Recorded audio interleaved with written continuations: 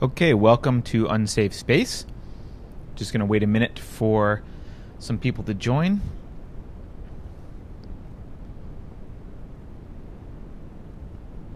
Let's see. I'll also tweet out to tell everyone that we are online and live.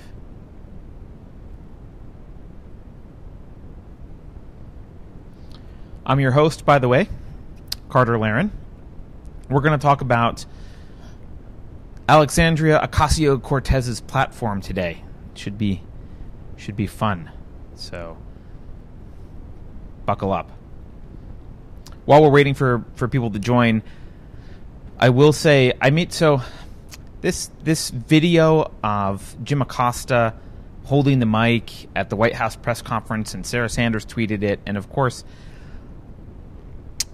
she tweeted this version that Paul Joseph Watson had tweeted out, in which he zoomed in on the hand where Jim Acosta touched the intern. Honestly, obviously, it clearly wasn't any kind of intentional attack on Jim Acosta's part. But regardless, Sarah Sanders tweeted it out, and she shows this, and of course, the media said, "Oh, it's been manipulated, it's been doctored," and my first response was, that's ridiculous. It's just slowed down and zoomed, or it's just zoomed in. Nothing's happened. They just zoomed in on it. That doesn't count as doctored. But then, I made the mistake that I always do of trying to give the media the benefit of the doubt, and I read a little bit more, and I saw some people talk about how, oh, look, we can use this technique where we can see that it was slowed down here and sped up there. And I did it myself, and I saw, there is a little bit of a difference between these videos, and so I even made a little video about it, saying, well, maybe Paul Joseph Watson did try and speed this up. It wasn't significant, and to the naked eye, it didn't look any different than the original video, so it's still kind of a weird claim. But of course I was wrong, because in my video, in my defense, I did say, well, I don't really know if there's a frame rate conversion thing, and maybe it just looks like that, and turns out it was just a frame rate conversion. Paul Joseph Watson was using an animated GIF, which, different frame rate than the video that CNN or C-SPAN had, so there you go. And certainly it didn't look any different, so turns out it was fake news after all. When in doubt, it's fake news. That's what I've learned from this. Okay, so we've given enough time for people to come in. Let's talk about Alexandria Ocasio-Cortez. She is the newly elected representative from New York's 14th congressional district. Maybe I need my tea. It is tea time, by the way. I'm drinking some sort of tea that my wife just brought back from China. Some black tea. I don't know what it is. But I also have yerba mate as a backup. Anyway, getting back to Miss Ocasio-Cortez. She's I think now the youngest congresswoman to have ever been elected to U.S. Congress. And why do I want to go through her platform? Well, I think of Alexandria or Ocasio-Cortez as kind of the basic bitch of millennial leftists. She doesn't have any, there's nothing. She just says the things that every millennial leftist says, with about as much thought and facts and analysis as any millennial leftist usually brings to the topic. So I thought she'd be a good example just to go through her platform, because she was elected and she's got 15 points in her platform, and maybe we'll go through them and look at kind of the philosophy underlying each item. By the way, those of you who've been watching every Tuesday, I was doing universalization of concepts every Tuesday.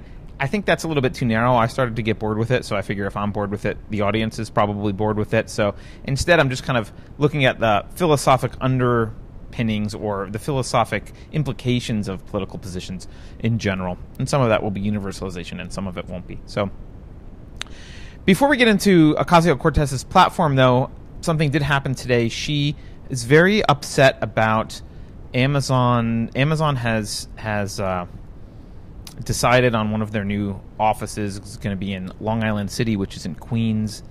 And she tweeted about this, a rant about how, Amazon's a billion-dollar company. What does she say? The idea that it will receive hundreds of millions of dollars in tax breaks at a time when our subway is crumbling and our communities need more investment, not less, is extremely concerning to residents here. Actually on that, I kind of agree with her on that. I think if you're against taxes generally, that includes taxes for all companies and people, like that's... I get why you might like the idea that Amazon gets tax breaks, but the truth is if you look at how tax breaks work, large corporations can leverage their position to get tax breaks, whereas mom and pop or smaller corporations can't because they don't have the clout. And that's really cronyism, right? It's not capitalism. That's cronyism. That's leveraging your political connections to get special breaks. And so really the rules should be applied to everyone. And so if Amazon doesn't have to pay taxes in some district, neither should anyone else. And it is unfair and so I guess I'm starting by agreeing with Miss Ocasio-Cortez on that much. But of course then she goes on to blame Amazon for a whole bunch of things and starts to say, when we talk about bringing jobs to the community, we need to dig deep. Has the company promised to hire in the existing community? What's the quality of jobs? How many are promised? Are these jobs low wage or high wage? Are there benefits? Can people collectively bargain? It sounds like she thinks she's being hired and she has like a personal interest in this and should be able to ask these questions. It's not the job of government to ask those questions about Amazon, but she thinks it is, which is reflective of her overall platform. So let's jump into her platform. So now I'm just taking this from her website directly. So this isn't me making any my own assumptions about her platform or anything. This is from her website. There's 15 points. I'll list them quickly. They are Medicare for all, housing as a human right, a peace economy, a federal jobs guarantee, gun control / assault weapons ban, criminal justice reform end private prisons, immigration justice / abolish ICE, solidarity with Puerto Rico, mobilizing against climate change, clean campaign finance, higher education / trade school for all, women's rights, support LGBTQIA+, but not two-spirit people. I think she intentionally left them out. Support seniors, curb Wall Street gambling, restore Glass-Steagall. So that's her 1,000 points of light for those older people who remember that. That's her very simple plan. 15, her very simple platform, 15 points of things. So let's walk through and let's start with Medicare for all. So she says her argument here is, she says improved and expanded Medicare for all is the ethical, so she's talking philosophy here, is the ethical, logical, and affordable path to ensuring no person goes without dignified health care. Medicare for all will reduce the existing cost of health care and make Medicare cheaper too, by allowing all people in the U.S. to buy into a universal health care system. And she goes on here. I'm not going to read all of it. But, so this is interesting. She thinks it is an ethical, logical, and affordable path to ensuring no person goes without dignified health care. Well, first of all, Medicare for all she says, improved and expanded Medicare for all. That's not really a plan or path. I guess it sort of is a path of some kind, but it's not really. It's just a statement. I want unicorns and ice cream, and I want ice cream to be no calories. So it's not really anything. Is it ethical? Okay, so this is where we really get into the philosophy behind almost everything that Ocasio-Cortez and people like her spout. What is ethical? Now, ethical implies that there's like some sort of moral good that's being done here, right? Now, why does she think that? Probably because she thinks it's morally good to take care of people. And I don't want to get into an argument or not about whether you could say it's morally good to help someone of your own free will and charity. Certainly a lot of people do charity, and it does do good in the world. It can do good in the world. It can help people. And a lot of private charities do that. But what is Medicare? Medicare is government charity, right? It's government health care. Well, how is that ethical? Where does government, why would, I don't want to get into where does the, because I'll get into it later about where does the government get the money for this, which I know a lot of you are thinking about, and they tax people, obviously, at gunpoint for it. So there's that. But to view the government as being unethical if it doesn't do this, for example, or this is the ethical thing the government does, you have to really view the government as a parent, right? So I have a daughter. If I don't feed her, that's unethical, right? She's in my charge. She's not capable of surviving on her own out in the world. She will be eventually. She's getting close, but if I don't feed her, if you have a baby and you don't feed your baby and you let it starve, that's unethical, right? Or if your baby gets hurt and you don't bother treating it, so i.e. providing medical care, that's unethical of you to do. Why? Because you're responsible for that baby. And that baby can't reasonably be expected to take care of itself, right? But once the child grows up into adulthood, responsibility for that child's survival and health and everything else falls on the child, because now the child is an adult. And you can no longer say to the parent, well, it's unethical for you to pay for your child's health care or food or anything else.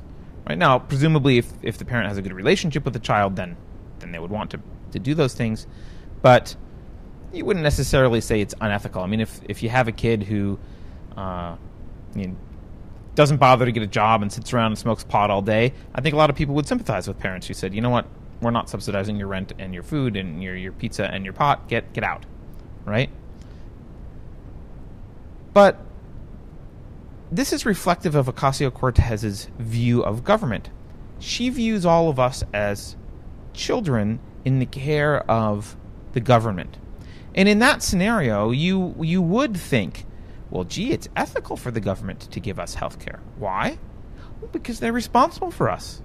Right? It's not our responsibility. Only an unethical, uncaring, evil parent would withhold health care when they could give health care.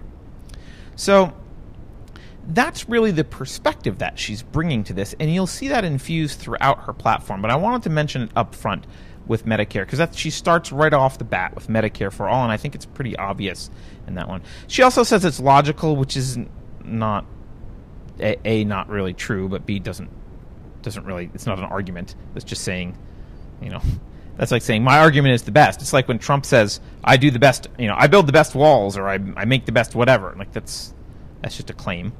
And she says it's affordable path. Now this is another thing I want to bring up with her affordable path stuff. And she says it in the next sentence: Medicare for all will reduce the existing cost of healthcare. She views the cost of healthcare as a collective responsibility, right? And you can see this when she was interviewed. She's been interviewed several times about this.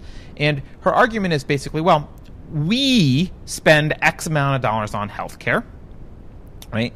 And that is too much, and we should spend less, right? Now, I don't know how many of you are married to Alexandria Ocasio-Cortez. I'm not.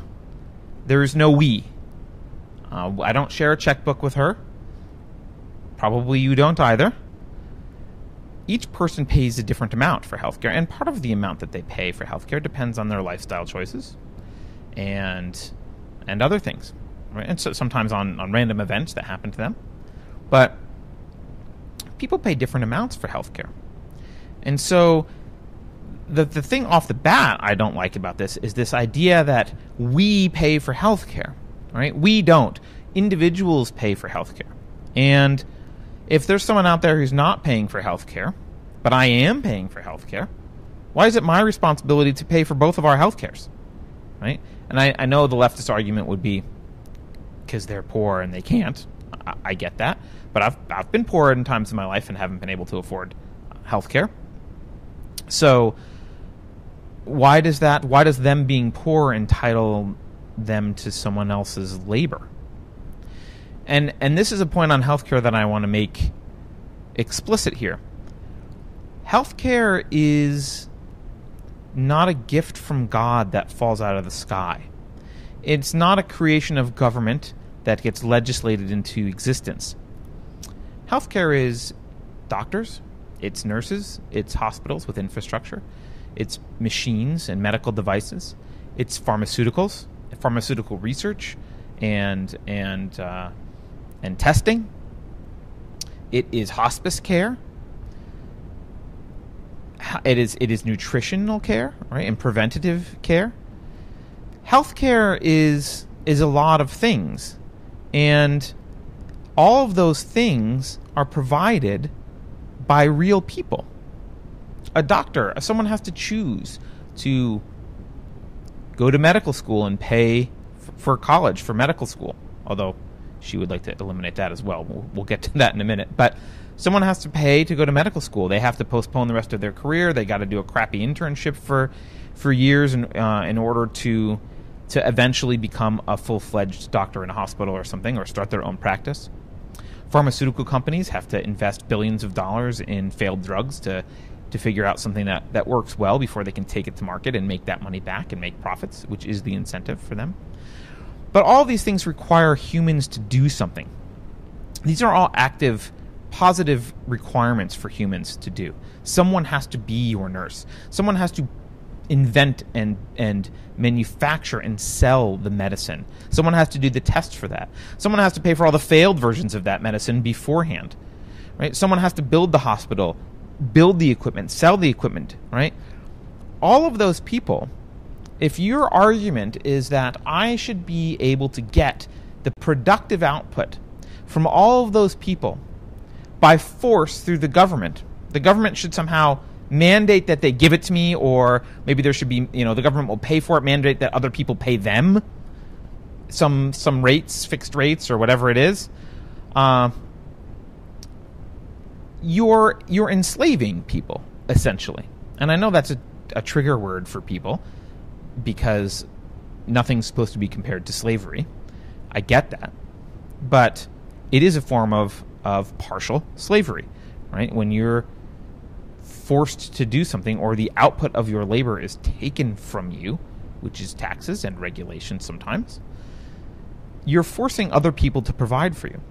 And regardless of how this is paid for, how the structure actually is, at the end of the day, if you're getting something from the government, like Medicare, like medical treatment or pills or whatever it is, someone else is paying for that.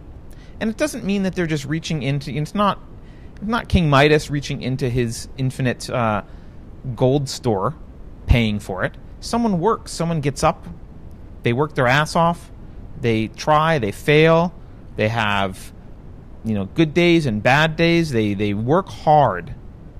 And you are claiming that you are entitled to the output of their labor. That's a pretty detestable philosophic position to take. I don't think that's how Ocasio-Cortez sees this, and I don't think that's how her supporters see it, because I think that their philosophic view here is flawed in that they don't see a difference between the man-made and the nature's the result of nature. I think Ayn Rand talked about this, and I think the phrase she used was the metaphysical versus the man-made. Right? There's things that are just there, and then there's things that people have to actually produce. And Medicare, any medical or healthcare product, is something that other people have to produce. right? And I think the flaw in a lot of this thinking is there's something that someone wants that they feel like is important and maybe is really important to their life, like health insurance or healthcare in some aspect of healthcare. They feel it's really important and they want it, and therefore their solution is, well, we'll just require that it gets provided by the universe.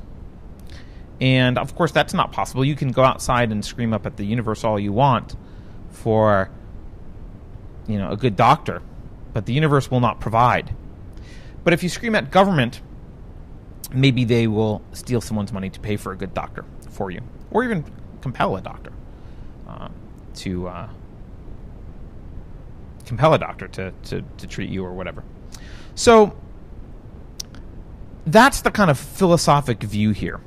And I think it's important to understand because, like I said, it's a through line in a lot of Ocasio-Cortez's positions, is this idea that government should provide as if it's a parent and that the onus is not on the individual. Now, she also says that it will be cheaper. And she cites this rising cost of healthcare. And she says that universal healthcare will be cheaper. And she says, what does she say here? I want to get this right. At this point in the U.S., we've tried almost every other system of healthcare, and we know it doesn't work. This is interesting. So, let's see if I can get this. I think I can show you a graph here. Hold on for just a second. Maybe I can show you this graph. Yeah, there's the graph. So, for those of you who are listening, I'll walk you through it. For those of you who are watching, you can see this. This is the total national healthcare expenditures in billions of dollars, adjusted for 2016 dollars. So this isn't, you can't just argue that this is due to inflation in the U.S., right?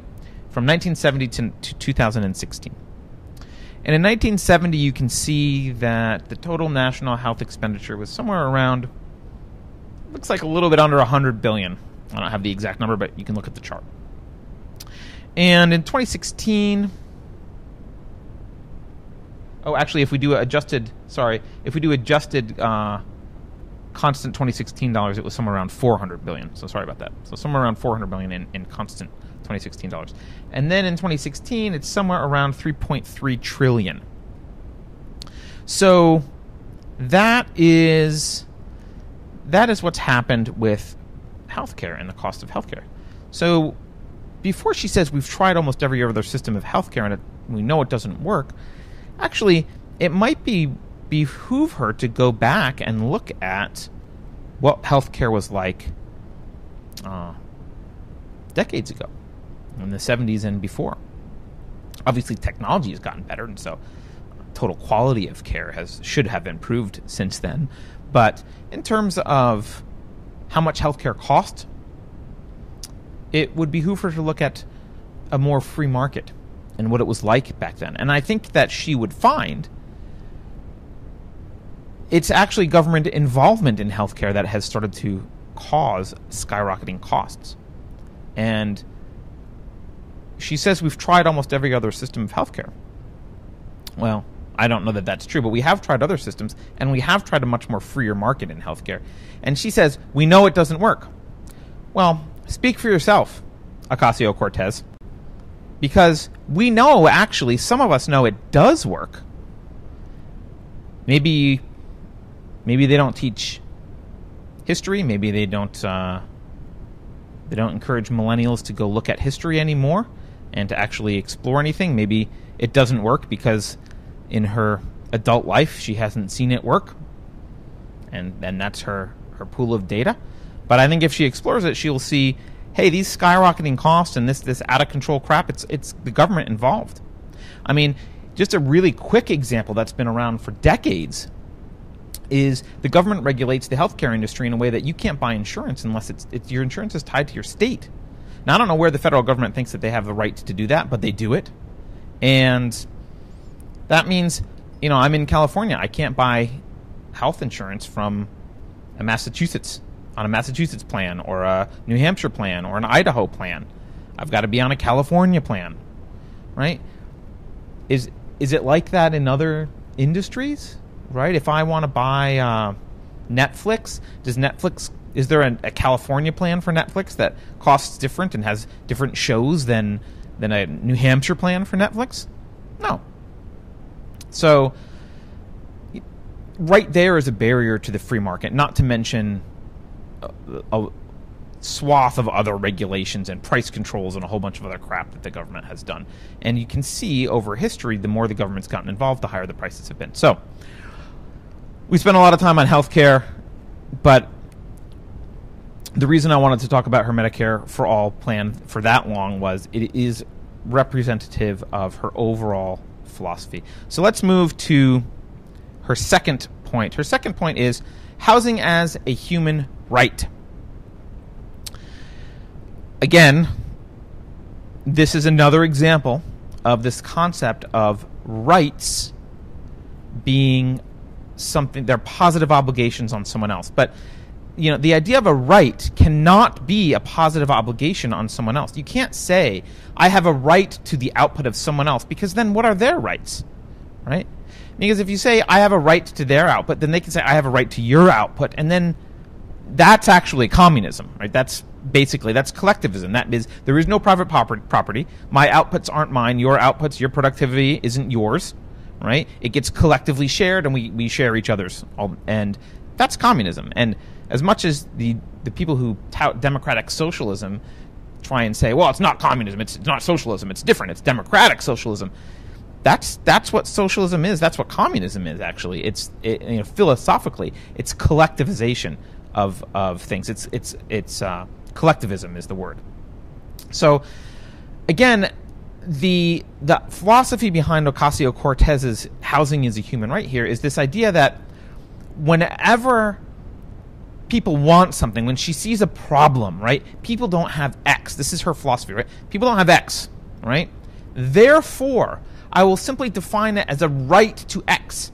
And then I can virtue signal and run around saying, hey, look, people have a right to X and they're not getting it. And somehow, our Western culture sensibilities really react to this idea that, oh, people have a right to something and they're not getting it. That's unjust. It triggers all this kind of feelings of injustice, right? Or injustice.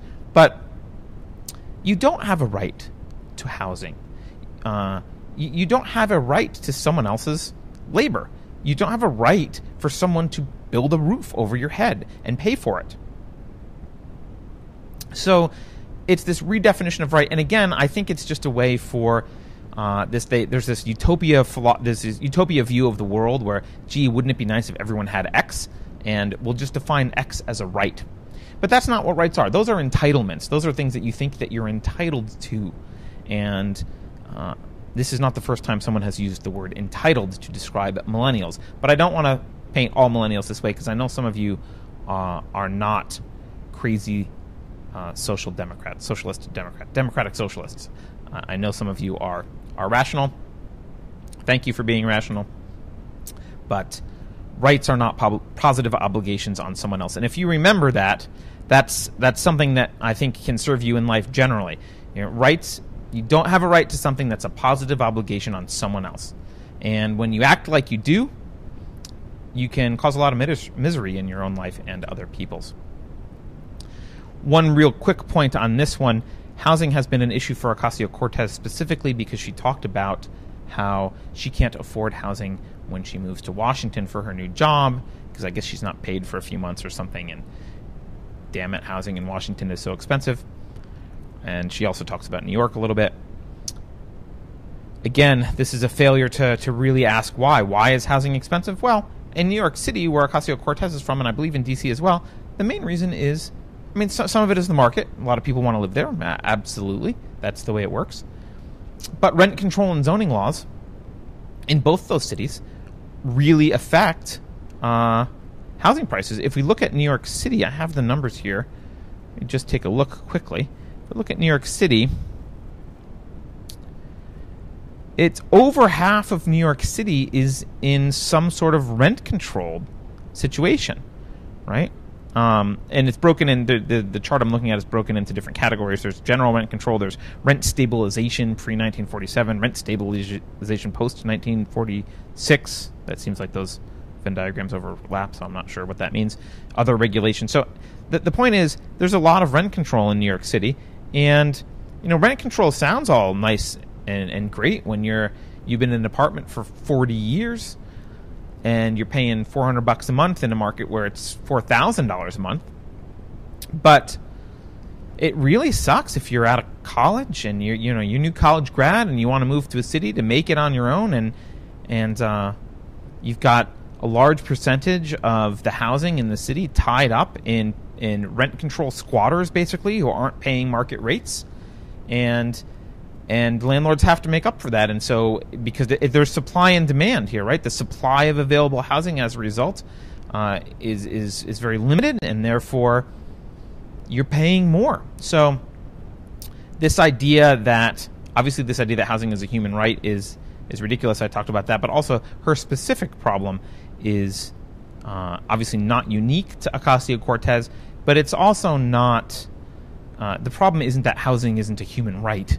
The problem is that the leftist socialist policies of things like rent control and zoning laws in these cities have caused the problem that Ocasio-Cortez is complaining about.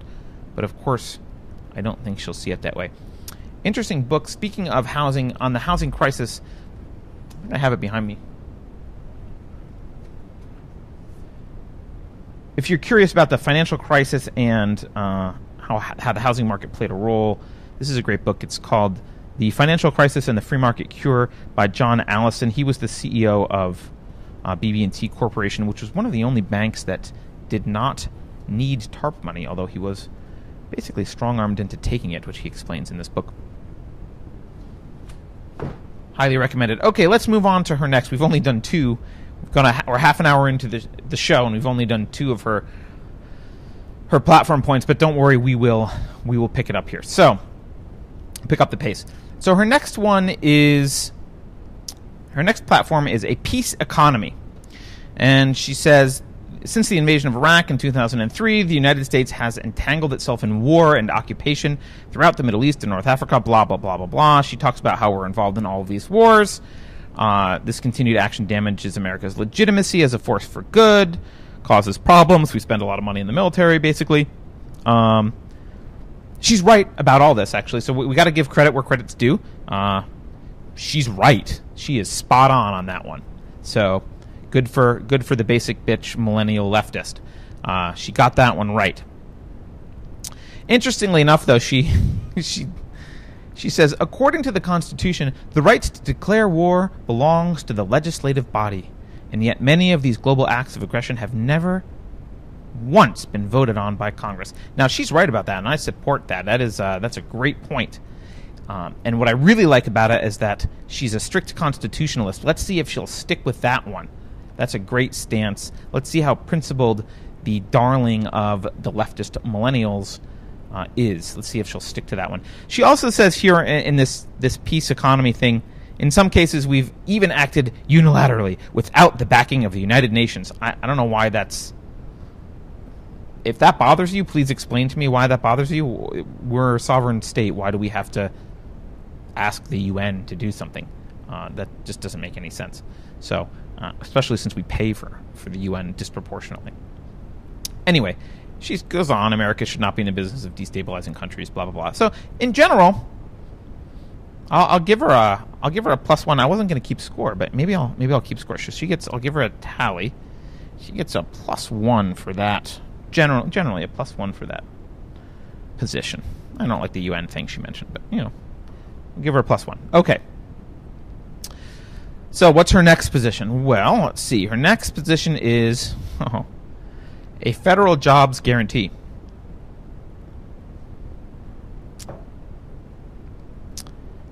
I'm reading. Alexandria endorses a federal jobs guarantee because anyone who is willing and able to work shouldn't struggle to find employment. Now, shouldn't is this word that I think is much more popular with the younger leftist generation. It's not a magic word, but it's treated as if it's a magic word, right? I shouldn't get cancer, but I might. Right? I shouldn't have to deal with the IRS, but I do. I shouldn't have to tell my daughter to brush her teeth 3 times. I should only have to tell her once, but I do. Lots of things shouldn't happen, right? Shouldn't is this weird kind of childlike view of the world. This shouldn't happen. And I get, in philosophical context, it's valid if we're talking about morals, like this shouldn't be done morally, like that's fine. But that's not really the context that it's used.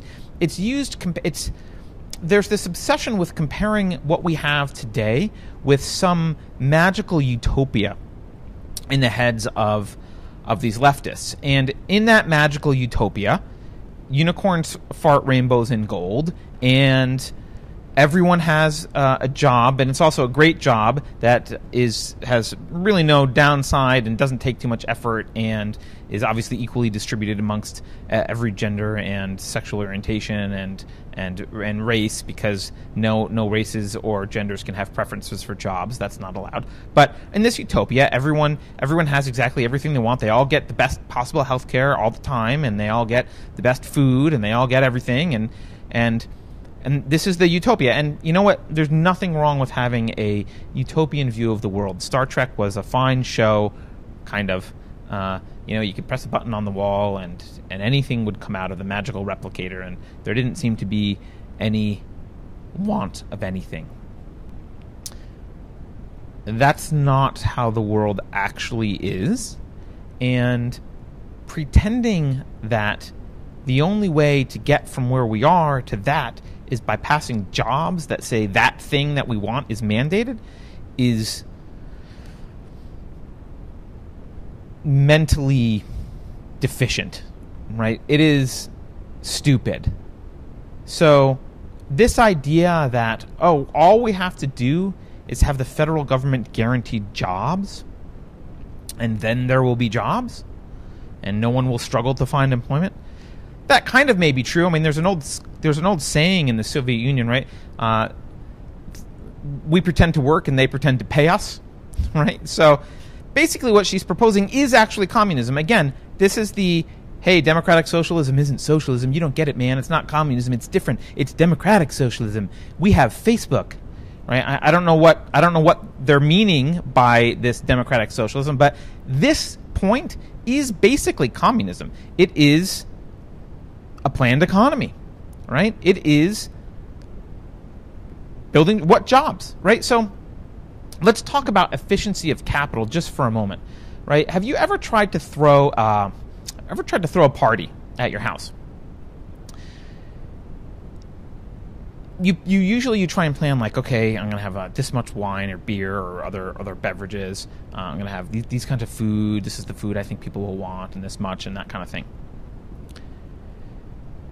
And even if it's a small party, it's almost never. I don't think I've ever got it perfectly right, where the last drop of wine or beer or whatever, everything was perfect. I had exactly the amount of everything that everyone wanted.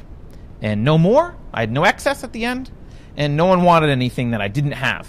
It was a perfect allocation of my resources, and the party went perfectly that way. Well,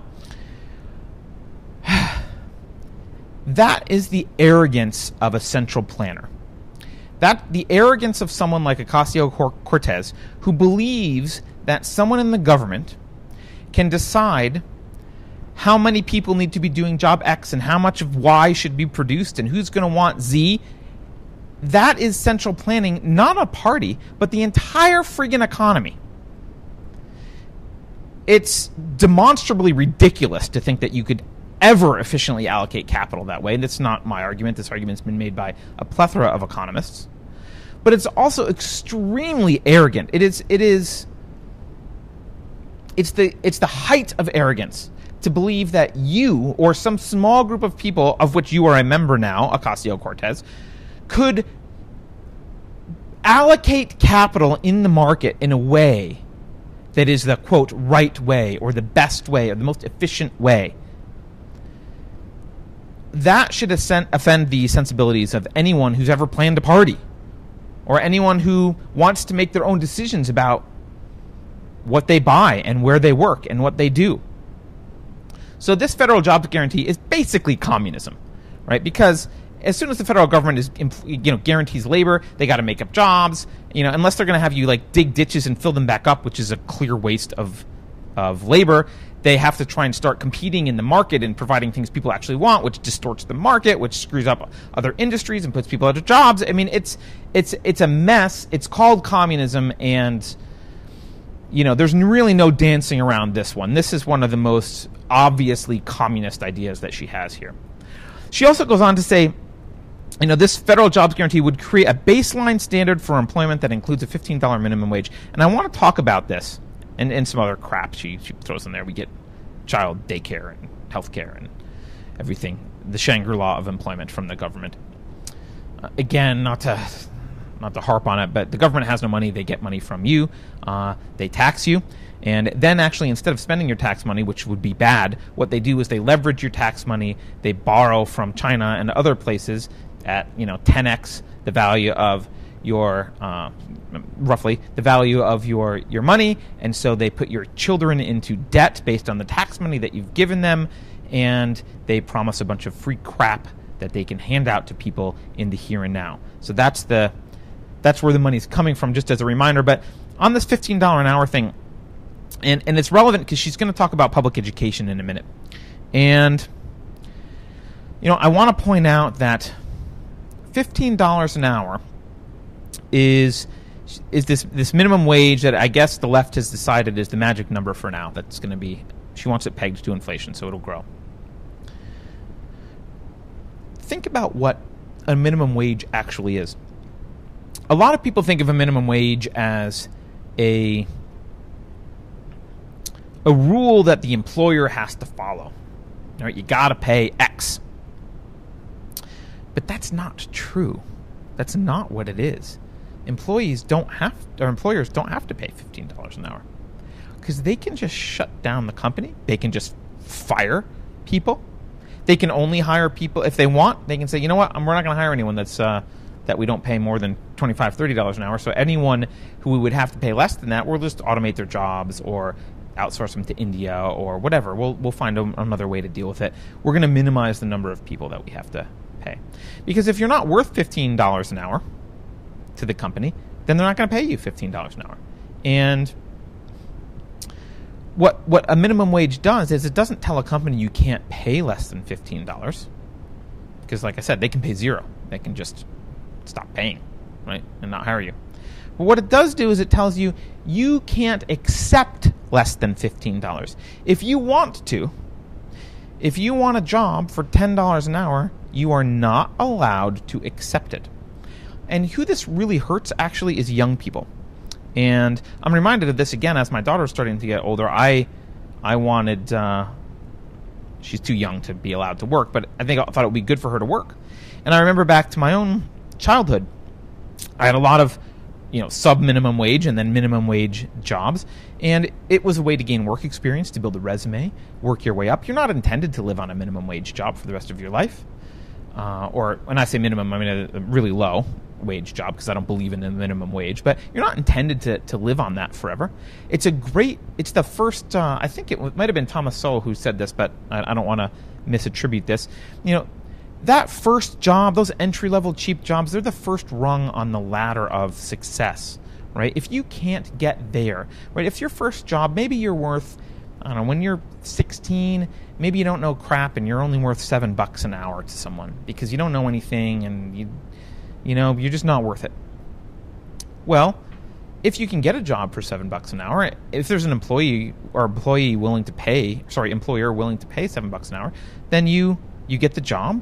And you start to learn, and you know what? Before long, you're not worth $7 an hour. You're worth $10 an hour, and eventually, you're worth $15 an hour, and then 20, and then 25. That's how it works. And that first entry-level job is very important for young people to learn how to have a job and to gain the skills necessary to get better jobs later.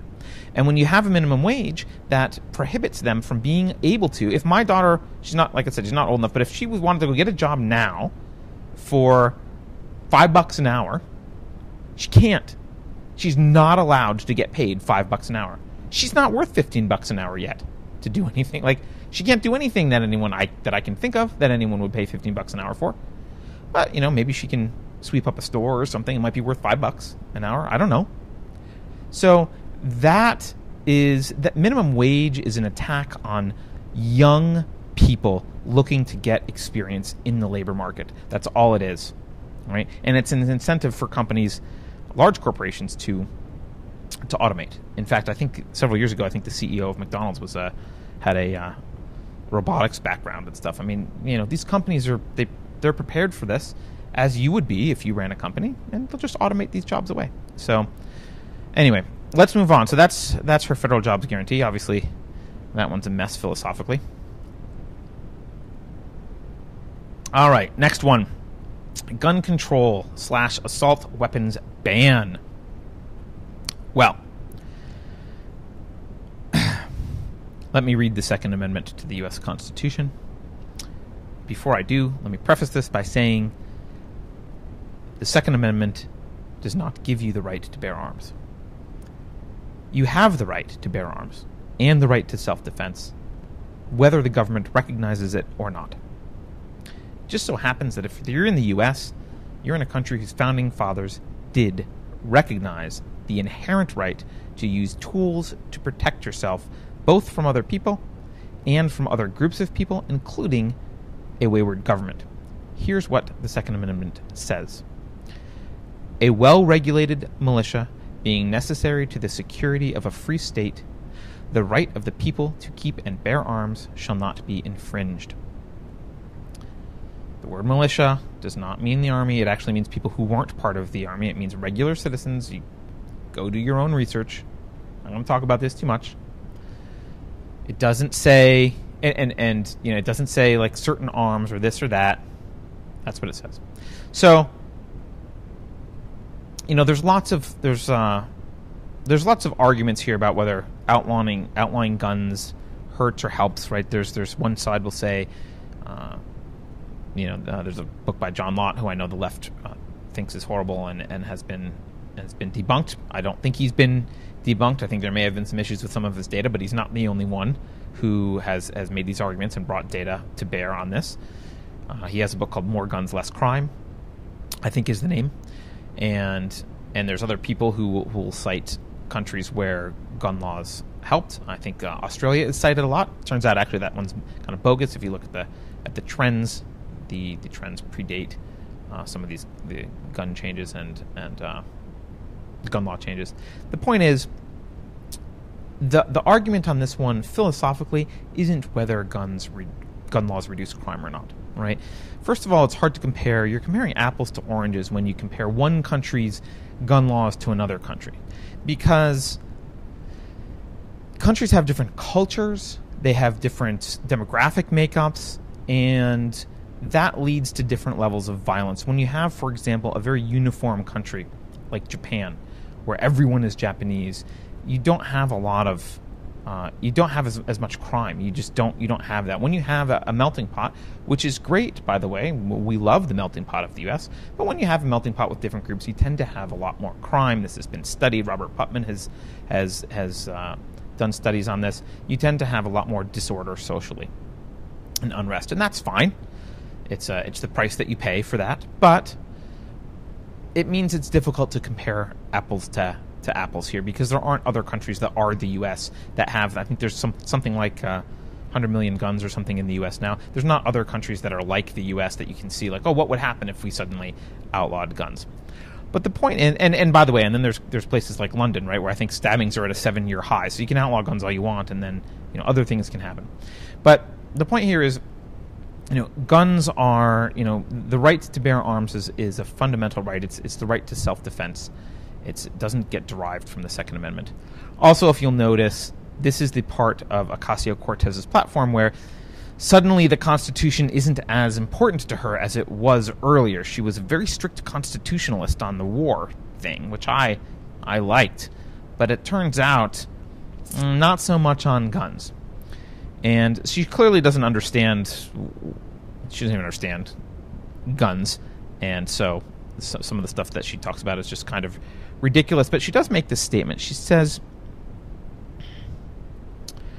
Where is it? The Founding Fathers did not have assault weapons in mind when they wrote the Second Amendment. These machines of war were brought over to the civilian market in the 1980s, along with high-capacity magazines and dramatically increased death toll. So blah blah blah. She's wrong. Actually, you could bring 50 cows home from World War II, and the Founding Fathers absolutely had assault weapons in mind when they wrote the Second Amendment. All guns were assault weapons. Machine guns did exist. I mean, they were big and clunky, but there was such a thing as machine guns and cannons. Those were all allowed. They absolutely included assault weapons. They hadn't invented the AR-15 or AK-47 or anything yet, but the argument that they didn't intend for assault weapons is silly. Bump stocks is she talks about bump stocks. It's just a ridiculous thing to regulate. So, and she goes on with gun control loopholes or gun show loopholes and this kind of thing, and people shouldn't take money from the NRA. I won't get into that too much, but the philosophy behind this is you should be prohibited from being able to defend yourself reasonably. And the philosophy really is people, again, it's back to this parent-child relationship. It's, well, you can't play with dangerous toys, basically. If it's the parent saying to the child, we can't let them touch things that might be dangerous because they might do something wrong with those things. Now, I'd like to point out that gun control does not mean getting rid of guns. It means only the government has guns, which is interesting because I think, although it's not in her platform, I think Ocasio-Cortez certainly is concerned about police brutality. Well, if you pass gun control, guess who has guns? Only the police and law and criminals, right? And criminals getting guns illegally, it's not a big deal. Criminals do it all the time, and it will continue to not be a big deal. So the idea that you can, again, this is this magical thinking of like, what if we outlaw this piece of technology? You can't. You can't. The only people that will not have them at that point are law-abiding citizens who probably, for the most part, won't do much wrong with them. Sometimes people do, but and the statistics on how many crimes are stopped with guns are hard to obtain because they're not always reported and that kind of thing. But that doesn't really matter. You have a right to defend yourself. And I used to teach concealed carry classes to people, and I'll tell you, about half the people in those classes were women who had been victims of assault or rape, and they didn't want to feel like they were just going to be perpetual victims. They wanted to feel empowered. And they were also smart enough to realize that buying a gun and not training with it was not going to bode well for them. So I do encourage training with firearms. But, they bought the guns so they could feel empowered. And some of these women were, I remember one in particular who was about 60 and probably weighed 85 pounds. A little old lady, right? And she just wanted a little revolver in her purse, right? Because she had been assaulted. And she didn't want to be assaulted again. And the idea that she can't have that because Ocasio-Cortez just wants the government to have guns is pretty ridiculous. And when you say the government, you mean government and criminals. Those are the people that end up with guns. And I haven't even talked about 3D printing. So if you think you can outlaw guns, think again. Metal 3D printing will become economical and affordable within the next 10 years, and it's all over at that point. So trying to put the genie in the bottle on guns is... like I said, just magical thinking. Okay, so her next platform thing here, we're actually getting close to the end of time. Maybe I'm going to have to break this into two sections, but I'll try and go quickly now. Her next platform position, criminal justice reform, end private prisons. And she says it's time to reform our criminal justice system to be safer for everyone. She believes in ending mass incarceration and the war on drugs and closing the school-to-prison pipeline. I don't know what the school-to-prison pipeline actually... I don't know what she means by closing that pipeline. Obviously, there's not an actual pipeline, so I'm not actually sure. I do think ending the war on drugs is a good idea. We do obviously have an unusually high incarceration rate that is deplorable. I don't think that we should have private prisons. I think that... Well, as an anarchist, I think eventually we should have Everything should be private, but there probably wouldn't be prisons at that point, which is a discussion for another day. But if we're going to have a government and a country, then the prisons shouldn't be private. So I think, to be generous to her on this, we can give her a +1 philosophically. She kind of thinks, hey, things like marijuana should be legal, she says in this, and people should basically not be thrown in prison for nonviolent crimes. That's what I assume she's kind of meaning by this. So we'll be generous and say we'll give you that one. She complains about some stuff that I don't really agree with in this, but again, we'll be generous. The criminal justice system is a mess. The war on drugs should be ended, and private prisons are a problem. So +1, Alexandria Ocasio-Cortez. Her next item is immigration justice / abolish ICE. Now, for those of you who don't know, it used to be the INS, Immigration and Naturalization Services, I think was the name. They were replaced by ICE, Immigration and Customs Enforcement, in 2003 as part of the Patriot Act. Now, she wants to abolish the ICE, and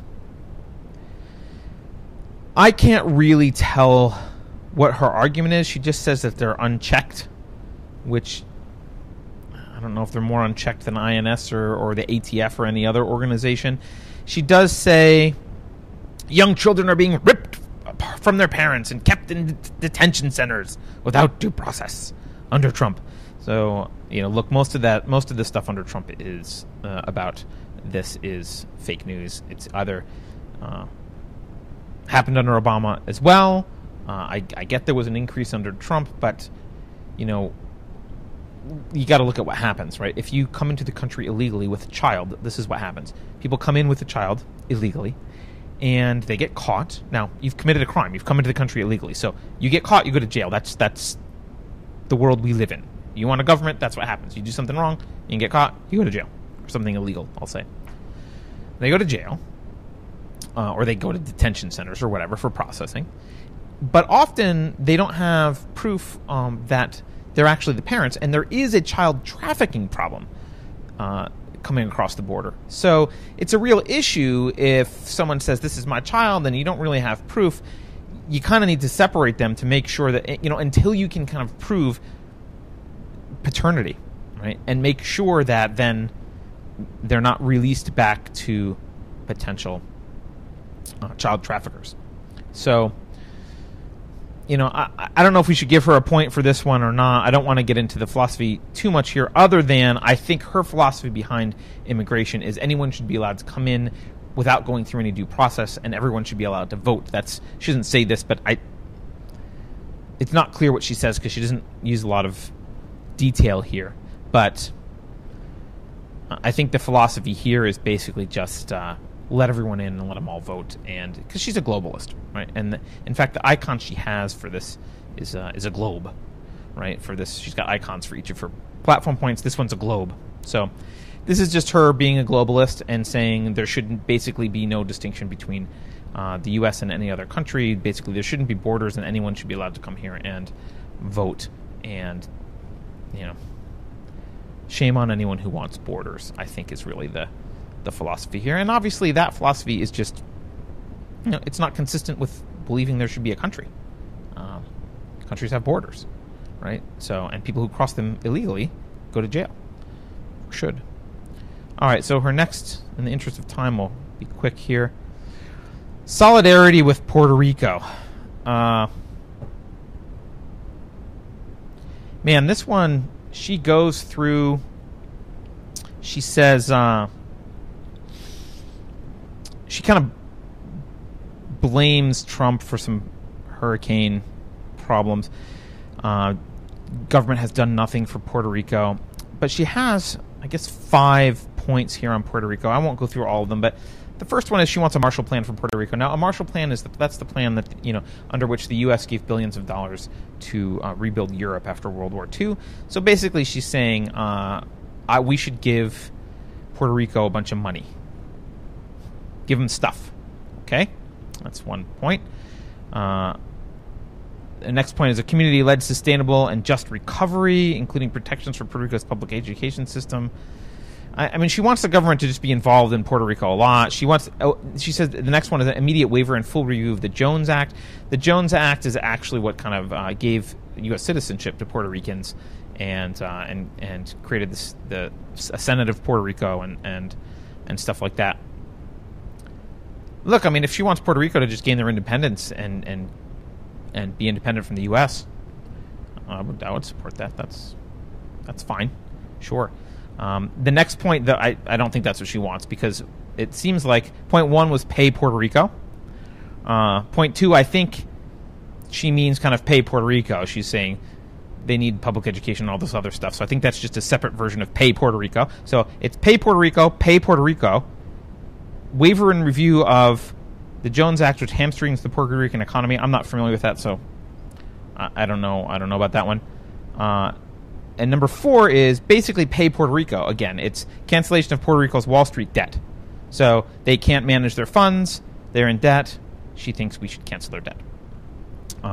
And then condemnation of the Promesa Act, which is like a way to try and get Puerto Rico out of bankruptcy. I guess she doesn't like it, probably because it's not canceling Wall Street debt. So this issue is basically, hey, we should pay Puerto Rico a bunch of stuff.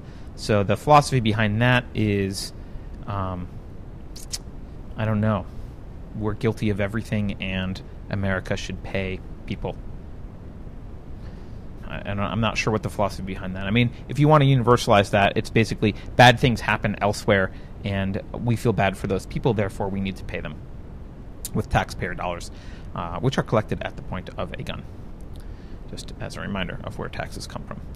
So that's that one. Let's see how far along I am here, because I'm only on, that was through 8.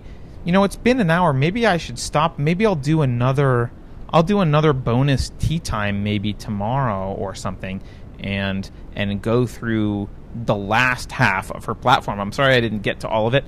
I didn't expect it to take this long, but it did. So I don't want to burden you with a 2-hour-long episode. So I'll do another one. I may not do it live. I may just pre-record it and put it up, but I'll do another one tomorrow, and we'll go through platform numbers, whatever it is, 8 through 15 or 9 through 15. I don't remember what I just said. 9 through 15. We'll go through 9 through 15 for Ocasio-Cortez. And, you know, like I said, the reason I think it's interesting to go through her platform is she is the basic bitch of millennial leftists. And so if you want to understand what the basic position of millennial leftists is, I think Ocasio-Cortez is a good place to start. So thanks for watching, everyone. As always, you can support the show at unsafeshow.com. You can also go to patreon.com/unsafespace. You can follow us on Twitter at unsafeshow. I think actually we have a Facebook page now, probably if you search for Unsafe Space. Also, Carrie Smith made a deprogrammed page for us. That's another show that we do every Thursday. In fact, that's a reminder, join us this Thursday at 11 a.m. We will have Gracie West on, another former social justice warrior, to talk about the cult-like aspects of social justice. And she's been really thinking about social justice as a cult, and she's going to talk about her experiences there, but also analyzing social justice as a cult. So again, thanks for watching, everyone. I will catch everyone possibly tomorrow, but also if not tomorrow, I will see you all Thursday for Deprogrammed. Thanks.